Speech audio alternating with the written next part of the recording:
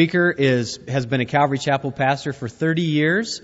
He's from San Jose, California, and he's one of my personal favorite Bible teachers. Could you please welcome Don McClure?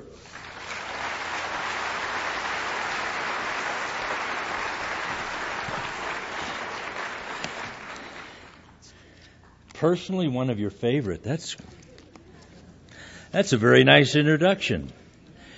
In fact, that's might be the nicest one I ever got. I did get a better one time, and that was when I was asked to speak someplace, and the master of ceremonies didn't show up, and I had to introduce myself. But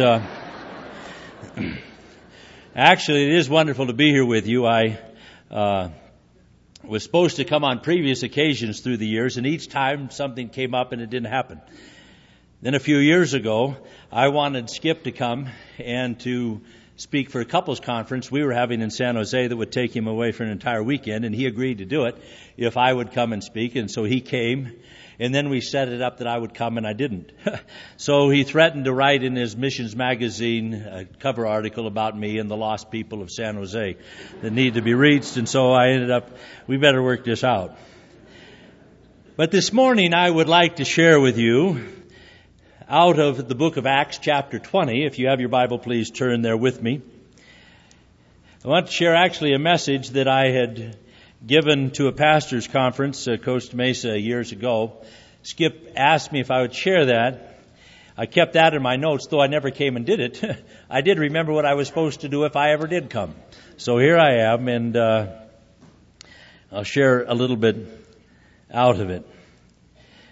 Picking it up in verse 17, there is Paul speaking to the elders of the church at Ephesus, and it says, "And from Miletus he sent to Ephesus, and he called the elders of the church, and when they were come to him, he said unto them, Ye know that from the first day that I came to Asia, after that manner I have been with you at all seasons, serving the Lord with all humility of mind, and with many tears and temptations which befall me, by the lying in wait of the Jews.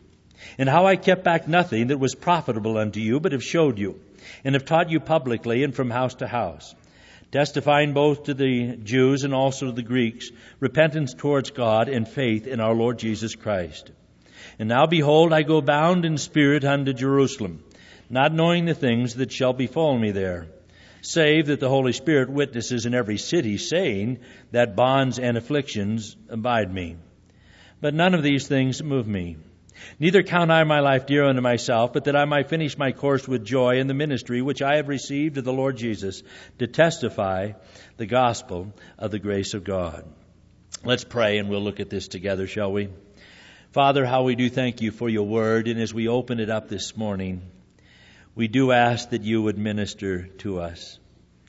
Thank you, Lord, for Paul, this wonderful man, and all that you did within him.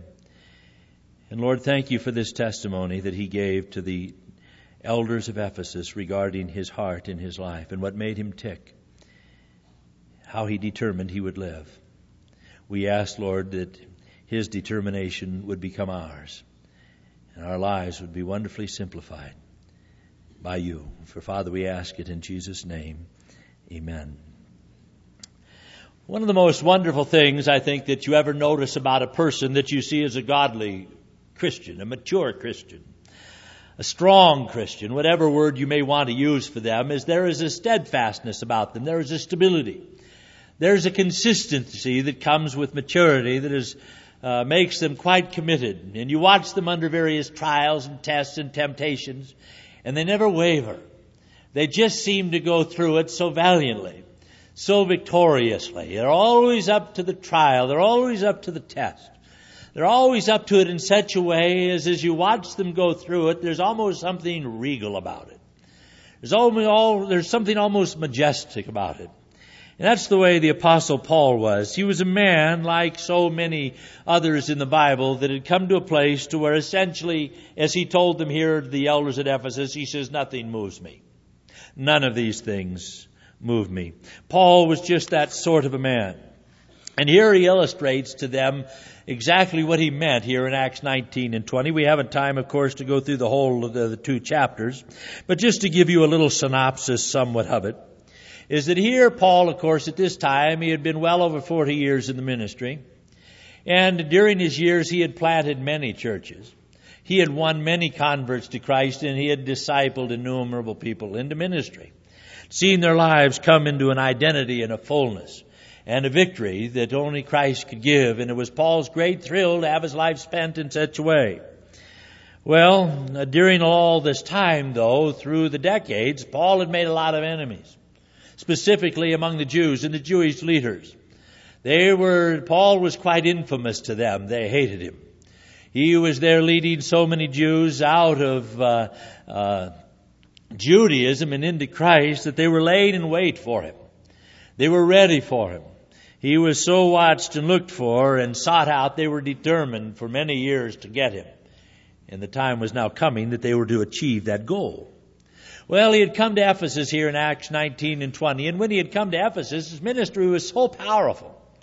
It was such an awesome thing that he did. It tells us here in these 2 chapters. So many people were won to Christ by the gospel going out there that as a result of it, the silversmiths who made their gods and their goddesses, mostly pornographic images there that they made of Diana.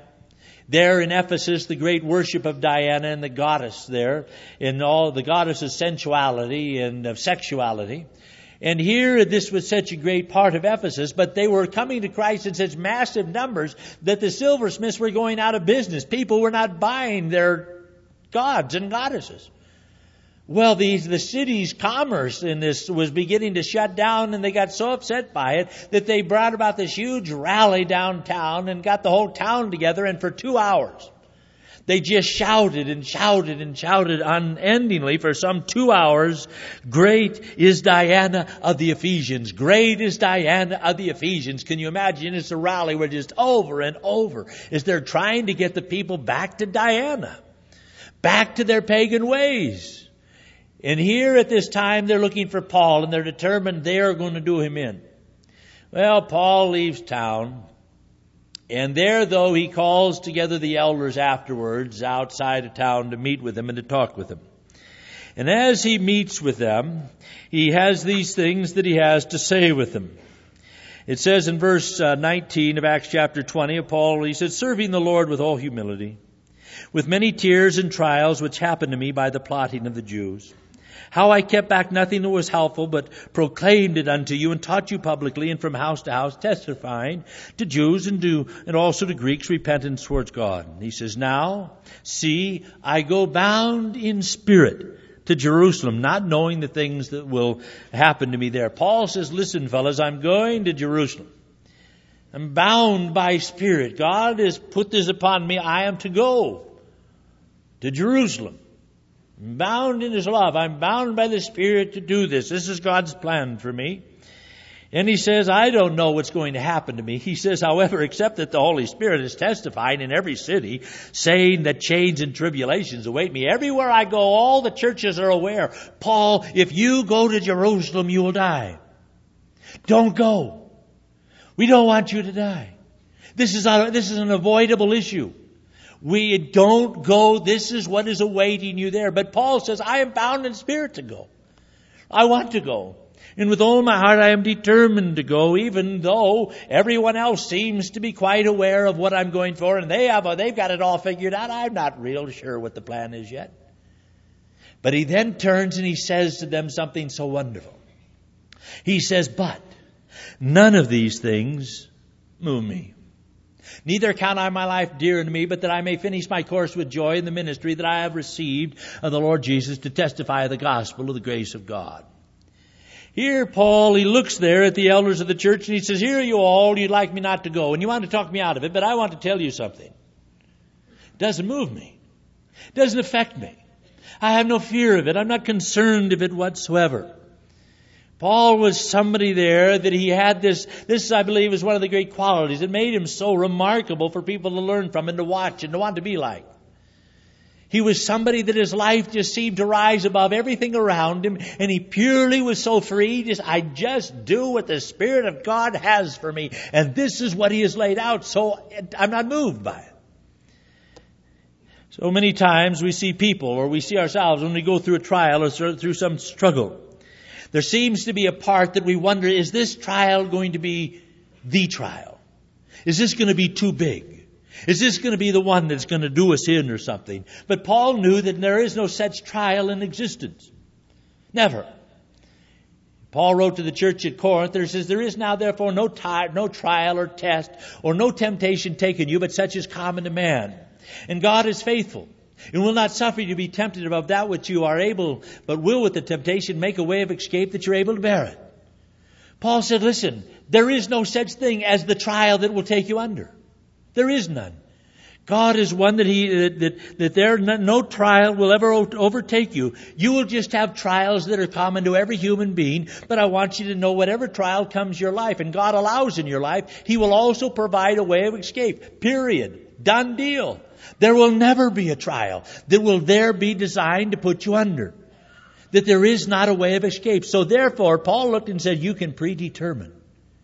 You can predetermine in your heart and in your life, there's therefore no trial, there's no test, there's no temptation taken me, but I won't have a way of escape. And I can predetermine, therefore, when whatever trial it is that comes, I will take the way of escape. That's how I'll go. That's how I am going to live.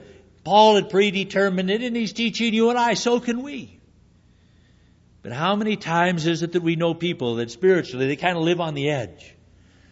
They kind of go from trial to trial a little bit, and they're struggling from trial to trial and test to test and temptation to temptation, tribulation to tribulation. We're watching them. Oh no, here comes another one. This might do them in.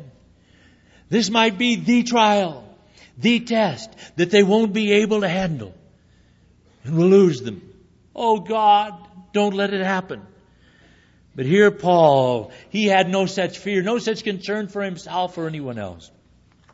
I have a plaque in my home at office that I've had for almost 30 years. Somebody gave me many years ago. It's a very simple yet wonderful plaque, and it just simply says, the will of God will never lead you where the grace of God cannot keep you. There will never ever be any place that God will ever lead you into this life that He cannot take care of you in it. And Paul knew this. He knew this with all of his heart. And he knew, I'll never be moved. I'll never be put to flight. Nothing will ever move me. I have no fear of anything ever coming. Oh, what a place to be.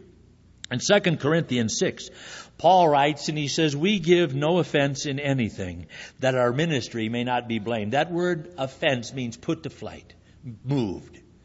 Paul looked there and he says, I will never be moved in anything. My life, I have no concern that my ministry will be put to some blame. And he looked there and he says, but in all things we commend ourselves as ministers of God, in much patience, in tribulations, in needs, in distresses, in stripes, in imprisonments, in tumults, in labors, in sleeplessness, in fastings. Paul looked, he says, all the events of life that come, all the trials, the tests. And he says, no matter what it is that comes, I am never worried about being moved. That's been solved. I've solved it because I know nothing will ever happen. You see, many Christians, when they're going through a trial, they're actually going through two trials. They not only have the event, the tragedy, the difficulty, the tribulation that is there in front of them, but there's also a second one they're fighting at the same time. Not only I have this to deal with, but oh God, will this destroy me? Is this going to do me in? Can I go on?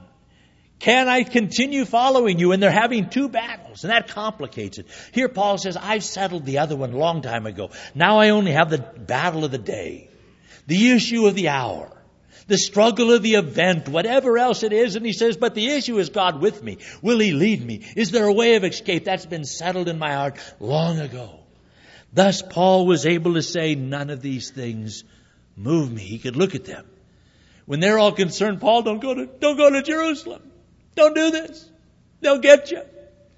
And Paul could look at them and say, oh, will they? Oh, I hear the rumor. Maybe. But I don't care. It's been settled.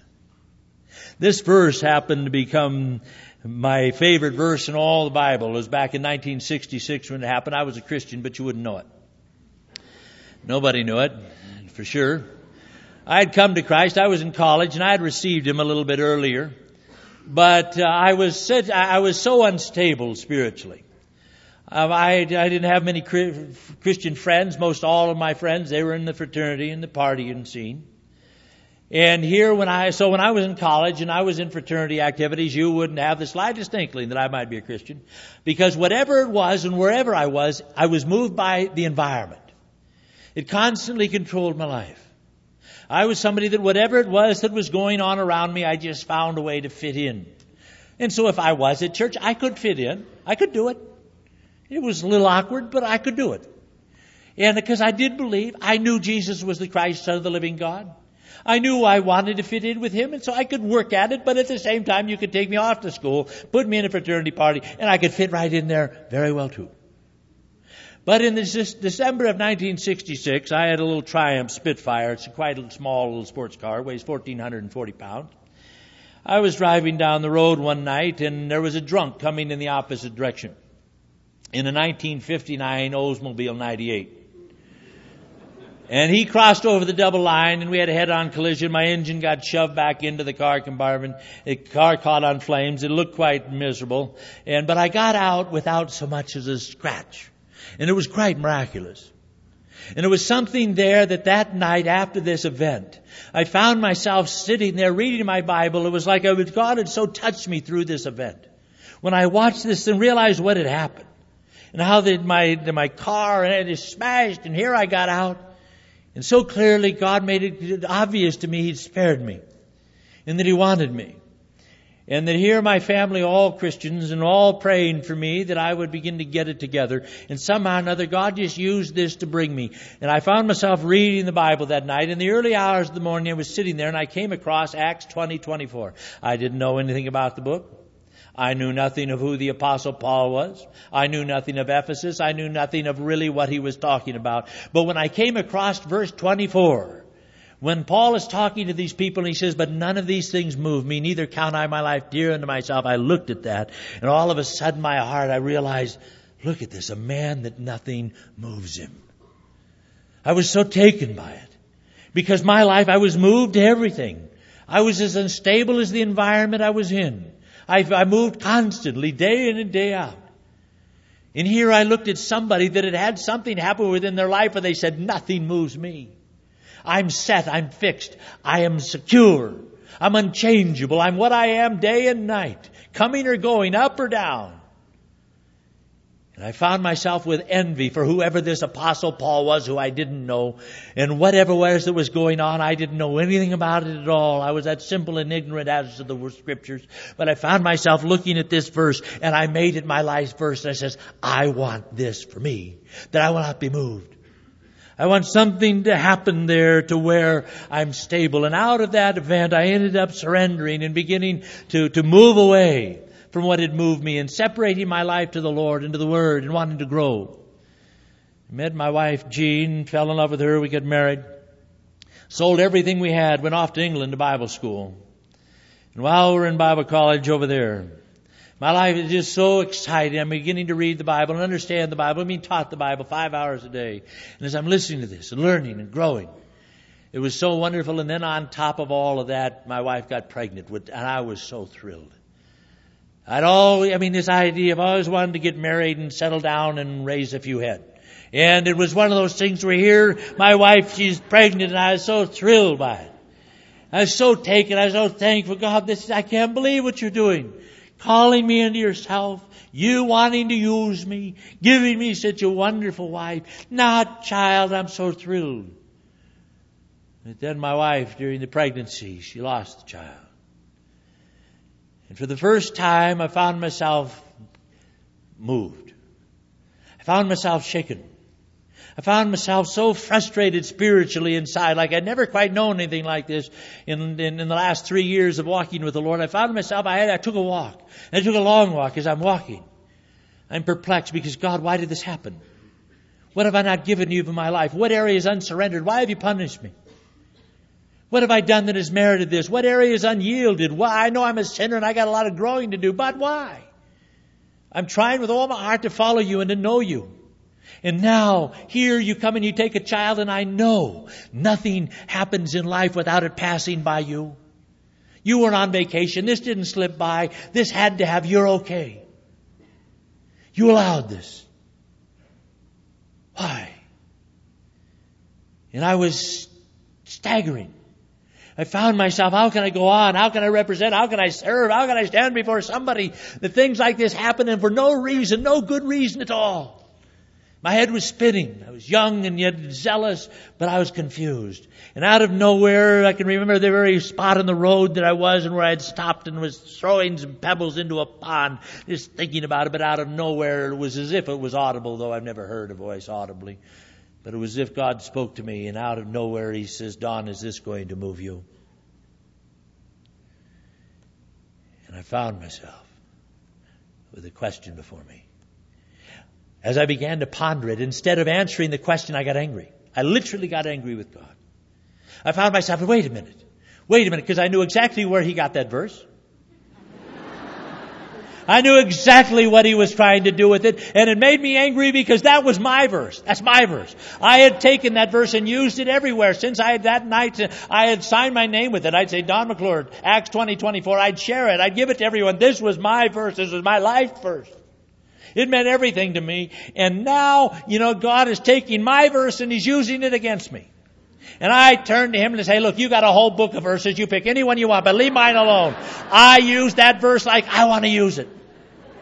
It's mine. And I was so frustrated. And what it was transpiring, but it was as if it was put before me, is this going to move you? And I found myself there. It was as if the Lord was saying, Don, I want you to know if you're going to walk with me and serve me in the next 10, 20, 30, 40, 50 years, there will be many, many, many events that will happen within your life that you will not understand. There will be many, many events that will happen in the lives of those around you that you love that you will have no good reason for. Events that could move you. And if every time something happens that I don't come up with a good answer that passes your judgment, if every time that happens, our relationship is up in the air and you're having to take a walk and decide if we can go on, we're in trouble. And I found myself there with a decision. Is it going to move me? And I had to decide no. No, it isn't going to move me. I've got to decide, and with all my heart. And I don't know how many times in life, it wasn't a one-time verse, many, many times. You see, interestingly enough, God did give us children. 3. And I had 3 sons. Then, of course, first I was angry at God for not giving me sons. Then I was angry for giving them to me. Sort of thing.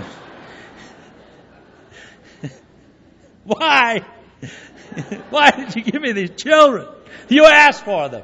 Is this going to move you? And how many times through life as you're going through them? If you're a parent, you know exactly what I'm talking about. How many times in your job, how many times in your finances, how many events happen in life where something comes along that there is no answer for? For you're as perplexed as anything, and yet there the Lord looks at you and He says, are you going to run? Are we through? Is our relationship based on what? And I began to learn I'll never question God in the shadows and in the darkness what He has taught me about Himself in the light. What I know of His love and His power and His genius and His glory and His majesty is not up for discussion when a trial comes, though the devil would love it to be. And when I find myself in Him, and how many times, some 3 years ago, one day I was on a treadmill. I have a treadmill, I don't know why, but I have one. You use it. You may wonder how often. Somebody suggests, why don't you plug it in? But anyway, the thing is, I was on this thing, and I was some 17 minutes into a 25-minute program I was doing. And I felt something happen in my head, and I got real lightheaded and almost fainted. But I'd happened to notice where I was, and I found myself there turning and said, "Why, I literally said, you fat slob, just quit it and keep it and finish it." So I finished it. But something happened. My sight got blurred in my right eye. And when it got blurred, it went from bad to worse till I went to an ophthalmologist where he put me through a series of tests. Finally, and when he was through, he sat me down and he said, you've had a stroke and you've lost basically most all the vision in your right eye. I said, I didn't have a stroke. He said, you had a stroke? I said, I didn't have a stroke. I've heard about strokes. I didn't have a stroke. He said, I'm a doctor. You had a stroke. And so Okay, then we'll go with your opinion, on this thing. But when I went home and explained it to my wife, she didn't agree, so we had to go back and he had to discuss it with her. But the thing is these events, all sorts of things happen in life. And as they come there, God is constantly just wanting that things happen. And as they happen, so many events can happen, and is this going to move you? I liked that eye. It was a nice eye. Last year, in fact, I believe the reason I had to cancel last year, they were supposed to be here, but last year, they had emergency surgery, and they whacked out a bunch of my lung. And, you go through things there, and as you go through them, you may wonder why. Is this going to move you? But there's many, many events that happen in life, and when they come your way, and you find yourself as you go through them, and you're honestly, seriously wondering, is this going to be the thing? But I believe with all your heart you can determine it is not going to move you. You can predetermine it. You can settle it. Whenever it happens, there's no discussion. My life, Lord, is yours. And the reason Paul could say, I'll tell you my secret. I'll tell you why nothing moves me. Very simple. He says, neither do these things move me, because none of these things move me, because neither do I count my life dear unto myself. You want to know the secret of not having anything move you? Simply don't have your life dear. Don't allow your life to become more dear to you than anything heaven has planned for it. Being able to give your life over in such a way, the great secret to Paul to not being moved is that he was a surrendered man. His life wasn't dear. Paul could look and say, I am crucified with Christ, nevertheless I live. Yet not I, but Christ liveth in me. Paul said, I've defined the delightful, wonderful experience of being dead to self and alive to God. And whatever it was that I lost in my death, it has been so wonderfully replaced by my life in Christ, I don't miss the death. But it merely was the doorway through which I found His life. So Paul could even say, I die daily. I surrender daily. Whatever event that there is, Lord, it isn't me, but it's you. I am crucified. I reckon the old man to be dead indeed, but alive unto God. And there as he ever liveth, he liveth unto the Lord, as far as Paul was concerned. Alan Redpath used to describe a Christian. A Christian is no more than a dead man on furlough. That's how we ought to think. The Christian ought to be somebody that they can look and say, none of these things move me, and you want to know why? My life is not dear unto me. So many people, their great trouble is their life, they would love to have the stability and have nothing move them, but they won't pay the price of death. Paul said that's the whole secret. That's the key. 2 Corinthians 11:23, Paul writes about other people out ministering, and he questioned them a little. He says, are they ministers of Christ? I speak as a fool. I am more. In labors more abundant, in stripes above measure, in prisons more frequently, in deaths often. From the Jews 5 times I've received 40 stripes minus 1. 3 times I was beaten with rods. Once I was stoned. 3 times I was shipwrecked. A night and a day I spent in the deep. In journeys often. Perils of waters, perils of robbers, perils of my own countrymen, in perils of the Gentiles, in perils of the city, in perils of the wilderness, in perils of the sea, in perils of false brethren, in weariness, in toil, in sleeplessness, often, in hunger, in thirst, in fastings, in cold and nakedness, besides the other things that come across me daily. Paul looked there and he says, one of the most exciting things to me in life, he says, I just go from peril to peril. This poor guy, there wasn't a safe place on the planet for him. Perils of the land, perils of the sea, perils in the wilderness, perils of his countrymen, perils of the Gentiles, perils at robbers, perils in the city. Wherever the guy went, there was only one thing for sure. A peril is going to be, is ahead for you. But Paul was a man that he'd learned to delight in them. He learned there to realize, Lord, put me through anything, because all it does is give me you, and my life is yours. I don't count my life dear to me. I've given it to God. And so many of us, on one hand, if I was to ask you, have you given your life to the Lord? You'd say yes. Have you given your whole life to the Lord? You'd say yes. But it's kind of conditional in the sense that He just take it. Like in a way that He uses it in ways that are okay and good and wonderful. Most of us have. We'd all like to have this thing where one day, we serve the Lord, walk with Him. 80, 85 years. We find ourselves 90 years old one day, having the children, grandchildren, great-grandchildren all over for a nice party, invite them up, and say, well, God bless you all, and pray over them all. Say, I'm going to go to sleep now and go to heaven. God bless you, goodbye, I'm going home. And say, God, my life is yours. But I've come to find God usually, He doesn't take it as a whole. With me, personally, I've come to find that I tell God, my Lord, my whole life is yours, and God says, great, thank you very much, I'm going to take it. But I'm going to take it in pieces. Just parts. He's never come for the whole. I've come to say, God, take my life. You can have the whole thing. Just take it all. Take it to heaven, please. Particularly when I had teenagers. Sort of a thing. Anytime you want it, honest, I'm ready to die. But He's never taken it as a whole. He's only come for parts. He comes there and says, here, I want a child. Or here, I want an eyeball. I don't know what He wanted an eyeball for. I have the vainest idea. So somebody pointed out it was your right eye, wasn't it? And it's interesting because Jesus said, if your right eye offend thee, pluck it out and cast it from thee. For it is profitable for thee that one of thy members should perish, and not that thy whole body should be cast into hell. So it must have been a naughty little fellow. But anyway, He wanted it, and can I sit there when He just wants a part? Can I yield it over when He just says, here, I just want a lung. Just a lung. That's it. Just a lung. We'll leave the rest kind of working.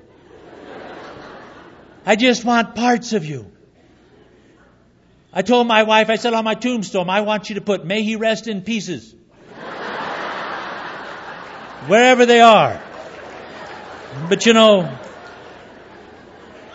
but the test is one time in mathematics, maybe some of you remember the old equation, that the whole is equal to the sum of its parts. And if I want to come and tell God you can have the whole, that means any part of it is His. And God, usually for most people, He comes in parts to test if He honestly has the whole. As somebody once said, either Christ is Lord of all or He is Lord not at all. And if I come and say, Lord, you are Lord of all of my life, then when He comes for a part, He comes for a relationship, He comes for a job, He comes for finances, He says, I want this part, I want this issue. And He cripples something, or He wounds something, or He allows something to go through a trial or a peril. But in that process, when I can sit there and say, Lord, you want it, you can have it. Obviously, I don't need it.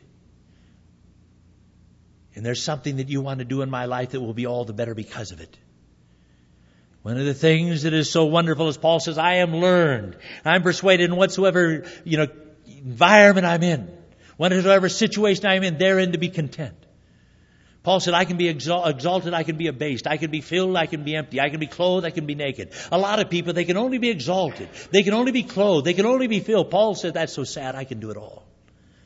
You can put me up or you can put me down, and I have found in whatsoever state I'm in to absolute joy and contentment that can't be reversed or taken away because it's immovable. Nothing moves me because my life isn't dear unto myself. And then he says that I may finish my course. Oh, this is so wonderful. I had no idea when this verse became mine what an adventure it would be and how I would look at this verse and come to love it through the years. But here, Paul, he says, that I may finish my course. Paul has a course. And God is love, He's without respecter of persons, and you have a course. You realize that? You have a course and it is yours. And Paul says that I may finish my course. As far as Paul was concerned, God had a predetermined, predefined, pre-planned, pre-laid out, process and path of life for him, a course. Paul says, God has a course for me, and I will finish my course. And the Spirit is driving me to Jerusalem. I'm off. I'm going. I won't be denied it. I won't miss it. Paul was a man that he didn't look at it when he was in perils in the sea, in perils of the land, in perils, of his countrymen, and when he was a night and a day in the deep, or when he was getting 40 lashes less 5 times, or 3 times broken, beaten with rods. He didn't sit there in time and say, God, what are you doing? Why is this happening? Some coincidence, or some failure in heaven, or some happenstance. Paul said, this is my course. All of these things are part of God's plan that I would go through it, and in it somehow or another my life would reveal something of His power, something of His strength, something of His majesty, something of His glory that wouldn't be otherwise known. More powerful than preaching is living. And Paul could say to reveal Christ, not just to preach Him. To let Him come to the full fruition within my being. I am persuaded, Paul. With all he was determined that was happening. He says, I have a course. And Paul loved his course. You have a course. Now most people look and watch somebody else's. I wonder how many of us right now, if we could have somebody else's course, we'd say, I'll take it. And we want somebody else's. We won't take our own oftentimes. It's already been tried. It doesn't work. Peter, you may recall when Jesus there was telling Peter what manner of death he would die.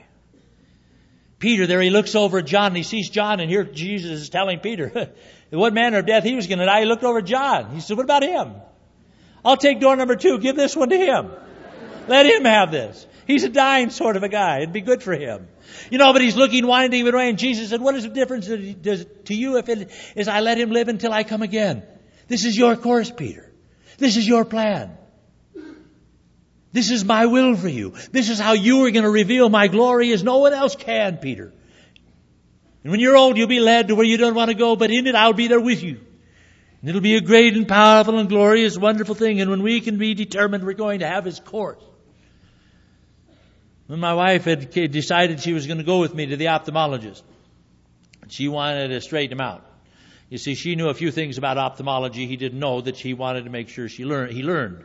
So we're in there and he's telling her, explaining to her, well, it's not going to get any better. She said, yes, but we got this plan of vitamins. We're going to go on some vitamins and that'll help you get better. And he says, no, vitamins might be nice, but that's not going to get better. Well, he's going to get on this good diet. And that's the vitamins and the diet. Well, it's never going to get better, but that might help.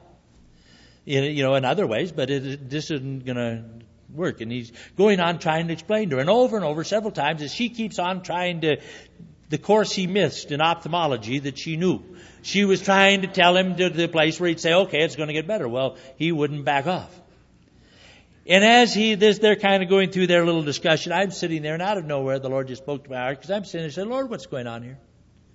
And out of nowhere the Lord just spoke to my heart. And as I was just walking down this little road with Him, down this hallway, and here were all these doors that I had seen before. Detour. Not now, later. We've all had those. Something's going on in your life, but God says maybe later, not now. And all these other sort of things that had been there. But all of a sudden he stopped at the door and the door said, never get better. As they're just talking, and that doctor said, never get better. And it was like the Lord just opened the door and He says, Don, would you go down this road with me? And I looked at it and it was like it was an invitation. It wasn't like He was opening the door and kicking me into it and say, see how you do down that road, buddy. But rather than that, it was like He opened it up in this wonderful invitation. Don, will you go down the road and never get better? Everybody goes down it sometime. And I found myself, it was like this wonderful, exciting adventure. I said, Lord, I'd be honored to. I'd love to go down it. I've never been down, never get better. Everything in my life that's happened, there's always been a solution later or some other way. But to have something that will never happen. Lord, I want to discover something about you in this event I would never know. Let's go. And I sat there absolutely thrilled. And to have things happen within your life to where you sit there and realize the Lord says, this is your course. You don't have to avoid it or run from it. Paul says, I'm going to finish my course. Last year I was having lunch with one of my elders, and as we're having lunch, all of a sudden I started, don't want to get too gory here, but spitting up pure blood. Ruined his lunch. And ruined mine and a number of other people in the restaurant. But we rushed off to an emergency, only to find there that I had been ingesting tremendous amount. One lung had filled up with blood. It was starting to go into the other lung. I was spitting it up, kind of drowning in my own blood while they're panicked, trying to figure out what's going on. I was in and out of consciousness. Sensing there this was it.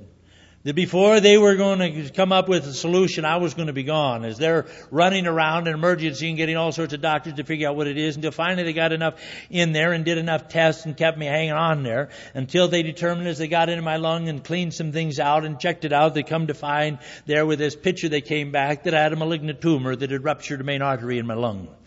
And there the doctor had come and said, we got to go in and do emergency surgery and cut out a hunk of this lung all around it and everything. And so I said, well, do it. Go ahead. And so we signed all the paperwork, and in there taking me, and as we're going down the hall, this doctor, he looks at me and looks down and he says, I want you to know we're going to do everything we can. Well, I just looked at him because already I'm sitting there, is this going to move me? And I realized, hey, I've already had teenagers. Come on, God, we've been over this a long time ago. But here it's something, is this going to move me? And I just was so thrilled. There was something there, Lord, I don't know what's going on here, but let's make the most of it. And here as he's wheeling down and he says to me, we're going to do all I can. I said, well, Doc, you go ahead and do that. And I said, and if you do fine and you bring me back, I'll deal with it. I'll be fine. But I also want you to know if you don't, that's okay, because I'm a Christian. And to me, to live is Christ, to die is gain. Absent from the body, I'll be present with the Lord. So if you lose me, the best thing in the world will happen to me. He sat there and he looked at me, dumbfounded. And he says, that's good.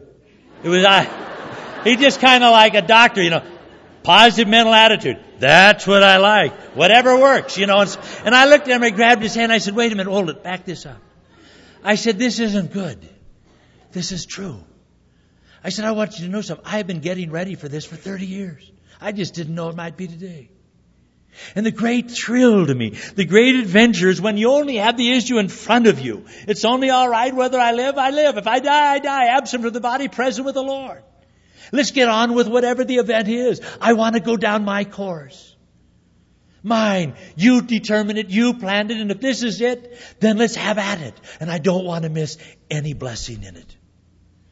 Because the thrill with Paul was not only that I may finish my course, but he said that I may finish my course with joy.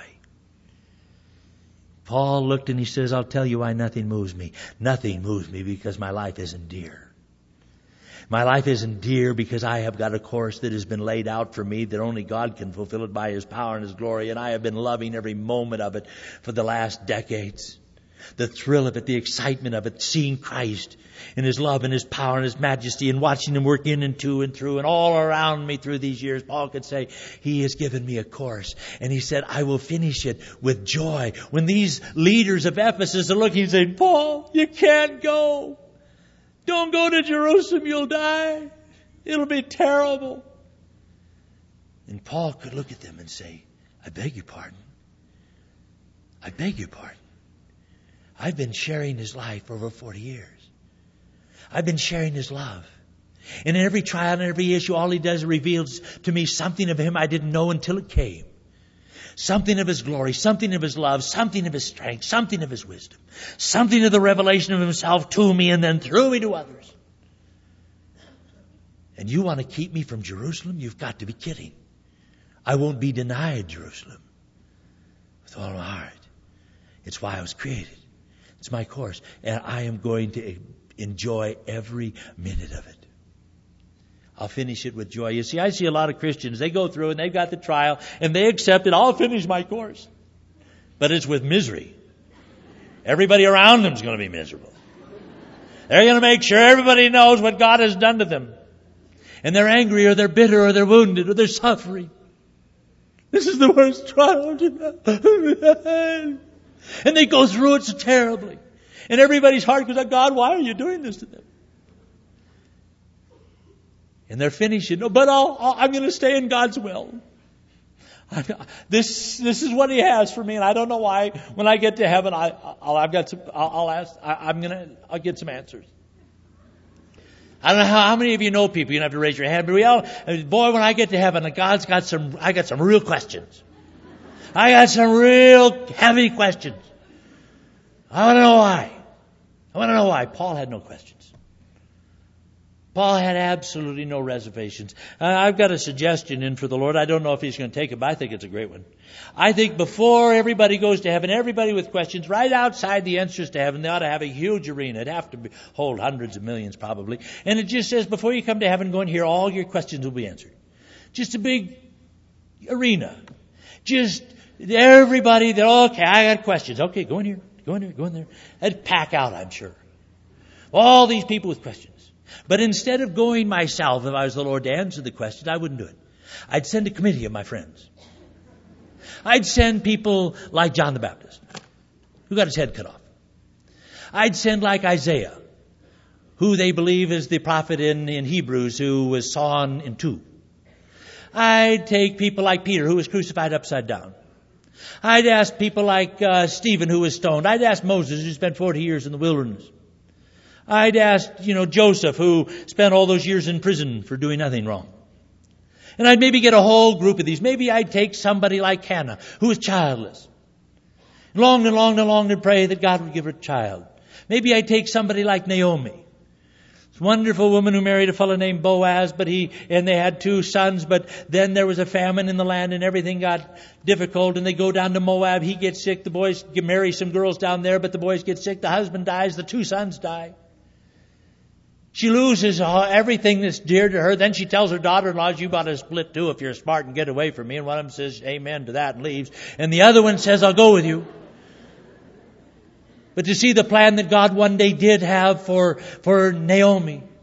There when she was to come back, and Ruth was to meet a man named Boaz, and then he did take her, and there they did have a child named Obed, who had a child named Jesse, who had a child named David. King David. But here is, I'd maybe have some of these women and some of these men say, would you just go be a committee and answer some questions? A lot of people, some of them are bitter and angry about kids or no kids. Or they've got trials with this or trials with that. Would you just go answer their questions?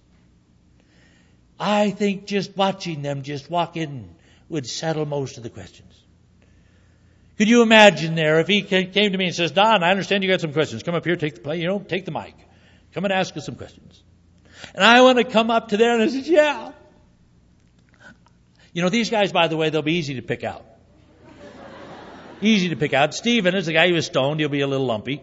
Peter will be hanging upside down. John will be the guy holding his head in his hand. Isaiah will be the guy who's beside himself. But they'll all, as you look at all these guys, but here is the committees up there, and then I come up to the mic and say, what's your question? I say, I want to know how come I lost my eye. I can just see it now. Peter, what? John the Baptist, what did he say? Look, I lost my head, you idiot. What is your problem? Isaiah said, and I'm still trying to get up. But the whole thing of sitting, but to glory in Christ, our lives are His. We didn't know why at the time. But what we do learn is how to glory in Him. Paul said, I reckon that the sufferings of this time can never be compared with the glory that shall be revealed. Whatever it is that the Lord looks at you and He says, here, I want this part.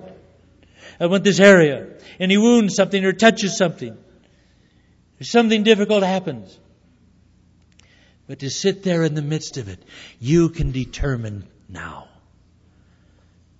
I'll never be moved. I don't ever want to be moved again. And you want to come for parts, you come for parts. You want to come for the whole, come for the whole. But all I do know is none of these things will move me. Neither count I my life dear unto myself, but that I may finish my course with joy. We haven't got time for the rest of the verse. So I'll just quickly tell you what I would have told you if I had the time.